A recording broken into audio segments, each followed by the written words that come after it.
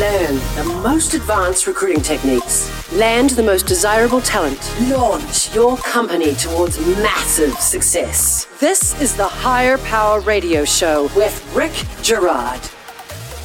CEO campfire horror stories often start with, in the beginning, I hired a few of my friends and boom, then the story digresses from there. Sometimes the situation works out, but most of the time, it results in a disaster of severed relationships. Today, we're discussing lessons learned in hiring from your inner circle and how hiring for growth lands great talent. I'm Rick Girard, and welcome to the Higher Power Radio Show. We help entrepreneurs and business leaders land the right hire. We share insights from top-performing rebel entrepreneurs, disruptors, and industry experts like my guest today, Mr. Wing Lam. Wing is the owner of Wahoo's Fish Tacos. He is the eldest of three founding brothers and the enigmatic character widely recognized as the face of the iconic Wahoo's Fish Taco brand. A 30-year plus restaurant industry veteran, he is often in the public eye, participating as a panelist and speaker at global events such as IEG Conference and guest lecturing for MBA programs at Yale, UCLA, and USC. He's a prolific CEO here in Orange County, and he's also, as our friend Charles Antis says, rich in the currency of social good, which is what makes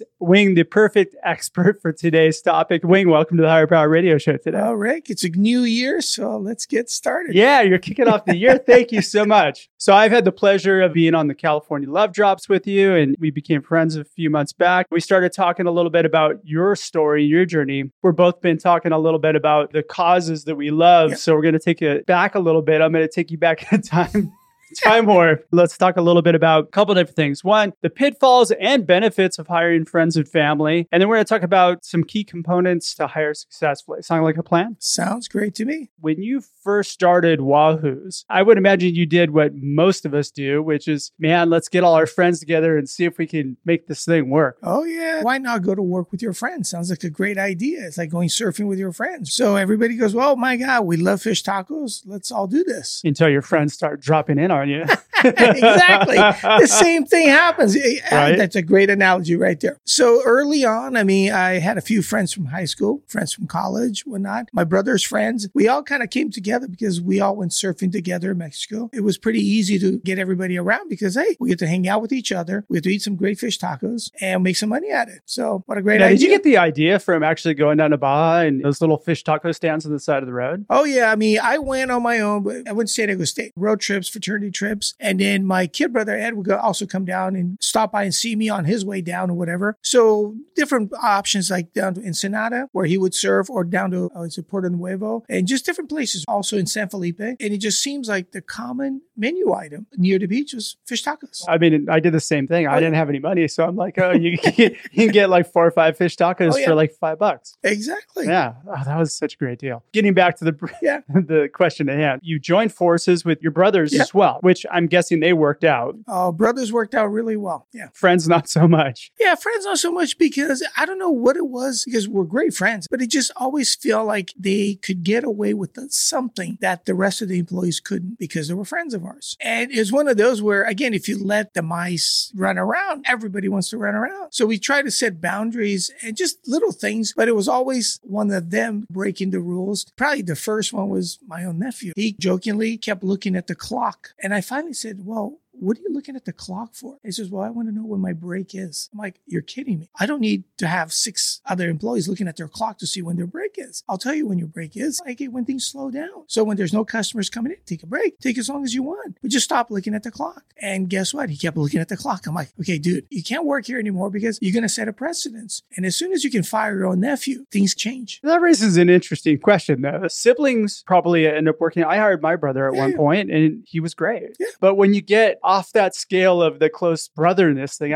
that's where it all falls apart. Yeah. I mean, like I said, we've had nieces, nephews, a bunch of them over the years come and work for us. And most of them figured it out that, hey, this isn't for me or this is for me. And they did a pretty good job while they were there. But every now and again, you would have one that, again, would push the envelope. And I'm like, come on, guys. This is what we do. I.e., one of them was we had this rule. And it was kind of crazy. The average employee would gain about 10 to 20 pounds within 3 months of working for us. And that was because because then everybody could eat on their breaks and you didn't have to pay for your food. So they're like, oh my God, I can eat all this steak. They're having huge burritos. Oh my God, right? huge burritos, stuffed with everything they could think of, guacamole, rice, beans, chicken, fish. So it was one of those, no big deal. But the rule was you can eat as much as you want. So that meant you couldn't take food out of the restaurant. So again, another close relative said, well, I'm not really hungry. Can I take it with me? I'm like, well, I guess, yeah, go ahead. I'm not going to say anything. And then the meals that was taken out was like larger and larger. And everybody's like, how much food can you possibly eat at home? And I finally said, you know what? There was a rule because I don't want all the other employees taking food home for their families. So that's the rule. So again, I had to put the hatchet down. I goes, I'm sorry, you can't take food home anymore. And they get all upset. I goes, what do you mean? You don't trust me? I goes, it's not a matter that I don't trust you. I got another dozen employees that would like to do the same thing. And I don't want to question and weigh every bag of food that goes out the door. There goes another one. So you have the question of precedence. That's an interesting thing. When people keep pushing like that, they tend to see how much they can get away with. And then you can't let them get away with it and other people. Yeah. It makes it really difficult. And you don't want to accuse anybody of doing something, but at the same time, it's like you can't eat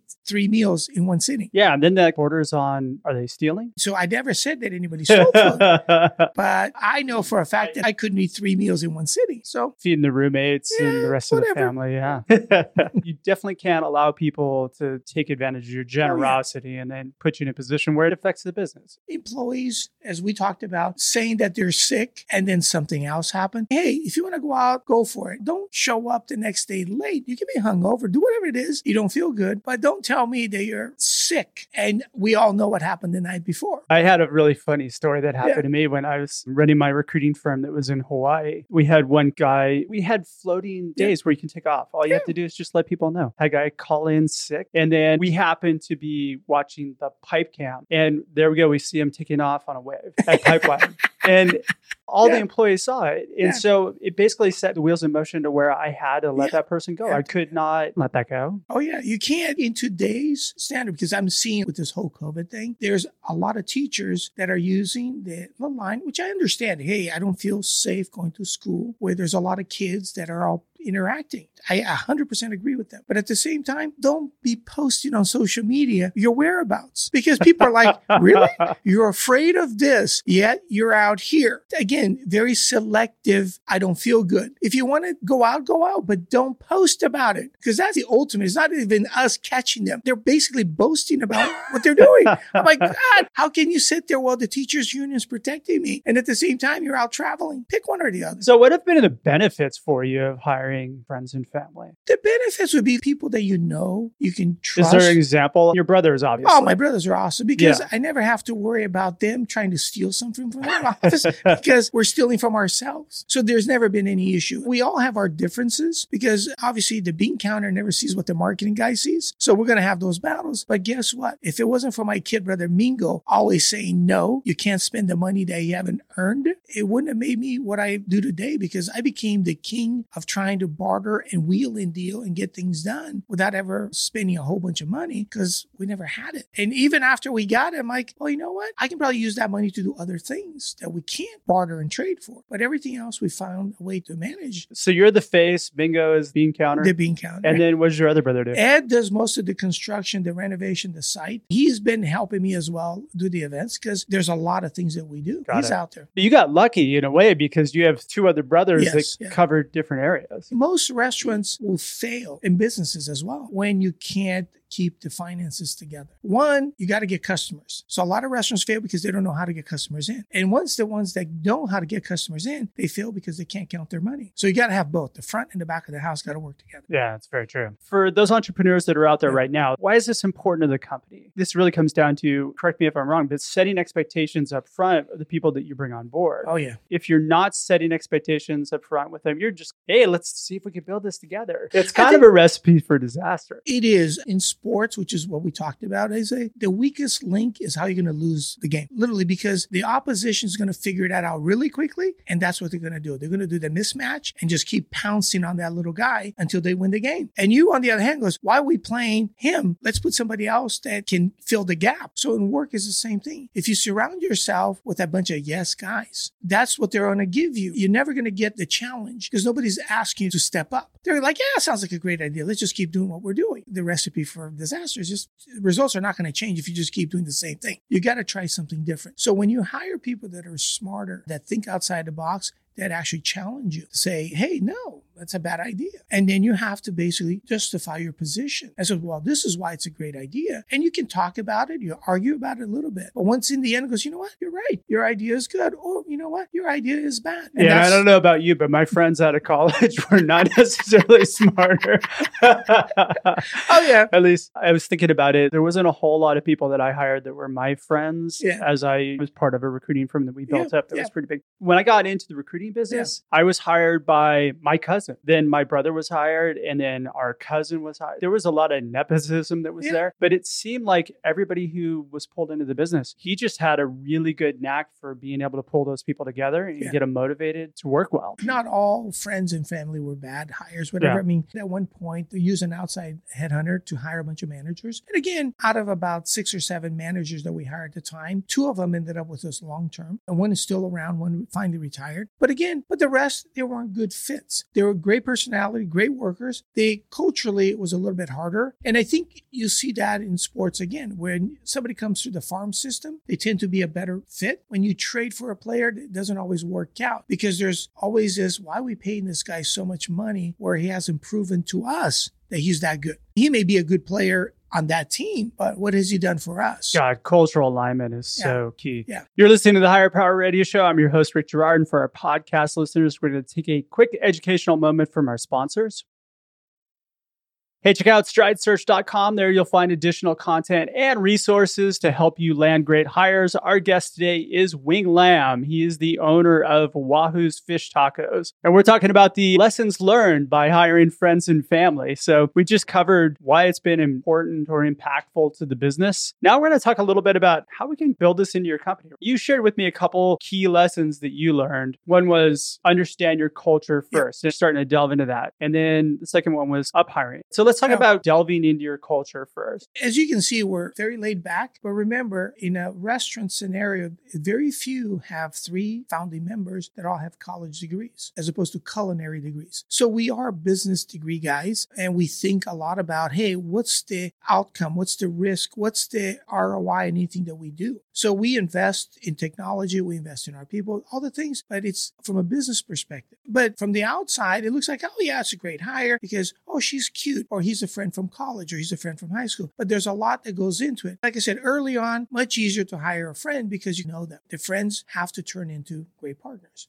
I would imagine that you and your brothers probably had conversations different than you and your friends. Oh, yeah. Where you guys were really setting up the expectations and figuring out where you wanted this business to grow to. Yeah, and just like any other business, I joke about guys and girls will tell you whatever you want to hear to get the job. It is what it is. We'll put our best foot forward. I'm going to say this is super unpopular, but people who are in interviews are liars.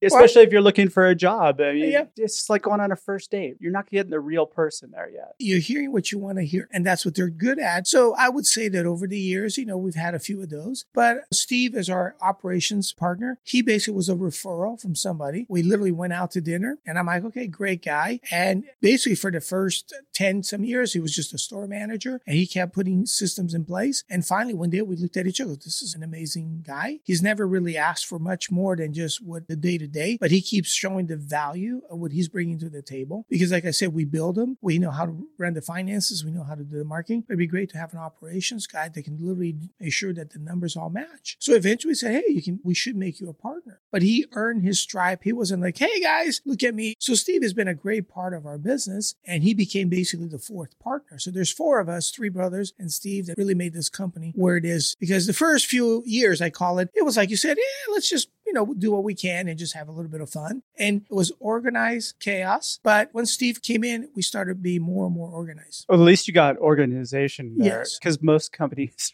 are just chaos. It's chaos with a little bit of organization. Yeah. You just touched on a really important thing there, which is you provided a growth path for Steve. And I don't think that most of us look at, we have work that needs to be done. We have skills that we think that we need. I would imagine providing that growth path has kept Steve there. Oh, yeah. And then giving him, recognizing the fact that he's done a good job and allowing him to spread his wings and become a partner. Yeah. That's key. Like you said, a lot of the big law firms, accounting firms, they're all partners. technically it is a big company, but they're all owned by the partners. So that's why it's kind of an incentive, because otherwise they take off and start their own law firm or their own accounting firm. That model for us would be like franchising restaurants. So once somebody earns their stripe, there's an opportunity there beyond just being a manager if they want to do ownership. So there's different paths. But again, not everybody's cut out to do ownership. Not everybody's cut out to be a manager. So you just feel people out and match personalities with the job scope. Because some of the managers that thought that they could own a store, a few years into it, they're like, you know what, this is a lot more work than what I thought it was going to be. And I'm like, well, that's like the boss is the first to come and the last to leave. Where as a manager or an employee, you can just show up whenever your schedule dictates. I don't think I have work hours anymore. I haven't had work hours in 10 years. It's like it starts when I wake up and it ends when I go to sleep. And then sometimes it's in the middle of the night. I wake up in a panic and got to go up on my computer. When you're hiring, though, you shared with me another story when we talked offline about hiring up. You hired somebody who you thought was overqualified for the role, but you had something. Here's the key thing. It was about that person. It was about what that person wanted to do as opposed to the job that you had open. So basically, we had an opening in our catering events department because some people were transitioning in and out. And I said, okay, what do we need? So we basically put it out. We had a lot of applicants apply. And then looking at it, I'm like, okay, when it got down to the few people we interviewed, it felt like, okay, besides the fact that catering and doing that was one thing, but one of the minor little details, which is not exactly on the application, was, can you drive and are you comfortable driving trucks? And I'm going to tell you, most people have never really driven large vehicles. And one particular applicant says, well, yes, I'm used to driving those. So in my head, I'm like, okay, that eliminates the possibility that I would have to take the vehicle to and from an event. It's already a long day. The last thing I need to do is wait until everybody's done and then drive the vehicle back. So I thought, okay, besides that, there were things that she had done in a different scale, like weddings and things like that. I'm like, you know what? We normally do wedding rehearsals because we're more casual. But somebody that's done that, I said, they're going to be even more comfortable doing the lesser. So she was almost overqualified. Way overqualified. Yeah. But in one hand, I'm like, you know what? I can either be holding somebody's hand for the next couple of years until they're ready, or I can have this person and give her the reins and let her come into the job in a way that hadn't been done before. It worked out pretty good. So in a way, you're up hiring. You're actually taking somebody who you think is probably overqualified for the role. What was it that person wanted, though, that you offered that made that person really want to join? The thing that she was looking for is the flexibility. Because when you're doing events, it's not a 9 to 5. It could be nights, it could be weekends, it could be lunchtime. So the flexibility. So she looked at it. She wasn't looking for a 40-hour 8 to 5. She was looking for flexibility. And as long as we could be flexible, she goes, well, I can't work this week because I'm going to go out of town. And I'm like, that's perfect. So we would communicate when and where things were happening. So we have a calendar. And whenever there were gaps, she goes, are you sure there's nothing? He goes, let me look at previous years. There's nothing here. And if something did come up, I'm still around. She wanted flexibility. And I wanted somebody that could really take charge and do things that I couldn't necessarily do. And the two of us met in the middle and goes, hey, you have a great brand. So I love to be a part of it. I'm proud to work for Wahoo's. On my side is I'm really excited that you've done all of these. And so we elevated our events where she made everything prettier. And even the decoration, she was making it herself. So I'm like, this is awesome because it saved us money. Have buy props. Because when you stage the buffet, you have to elevate things. Well, she had everything. So I'm like, this is awesome. I mean, so it worked out. She got what she wanted, the flexibility part. We got somebody that could really be independent and also represent us in a way that had never been done. That was phenomenal. Let me take it back a step too, because I think when we talked offline too, you were saying that when you brought this person through the interview process, you thought there's no way this person's going to take the job. Yeah. But there is some alignment there that you were able to tap into, knowing that what she wanted was the flexibility and being able to offer it. When you're hiring, it's not about you. It's about the other person. The other thing too is when you looked at her resume and you're like, there's no way we can afford to hire this person at this cost. But when realizing it, when she's not working full time, it worked out because she's still making the same hourly as she was making before and more. But the fact that she had flexibility and having a full time wasn't a priority to her. Good for you for working off the assumptions that most people do. And like I said, some people, it's the money. Some people, it's the flexibility. Some people, it's the title. You just got to figure out because some things are more important than others. It's based on that individual. You can't assume what's going to be important to that individual over, a lot of people assume that it's going to be the money. 9 times out of 10, it's not. No. So shoot, we're coming really close on time. Wayne, what would be 2 or 3 key takeaways that you could give the audience that they can plug into their business? The first thing is referrals. I think that's really important because like you said, a lot of people will come out of the gate saying all the things that they think you want to hear. And when they start throwing down their referrals, just check them, because believe it or not, 9 out of 10, they could be right on the money. Oh, yes, I did that. Yes, I started and finished this. But most times they're taking credit or doing things that they really didn't do. There's a key giveaway on that when people start talking in terms of we did this, yes, as opposed to I did this. Yes. That's a big hit.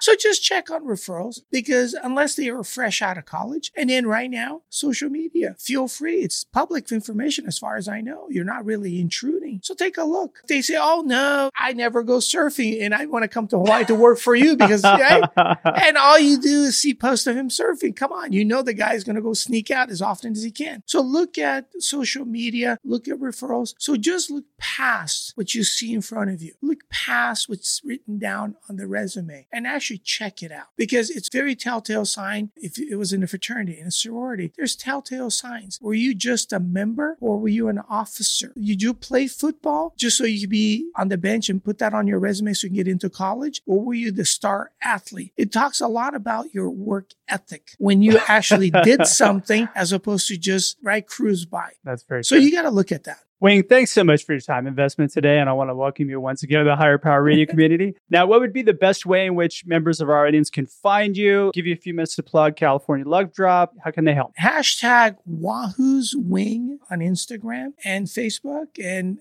hashtag Wahoo's Fish Taco for our company. I like Wing Dash. Wing Dash is also pretty funny.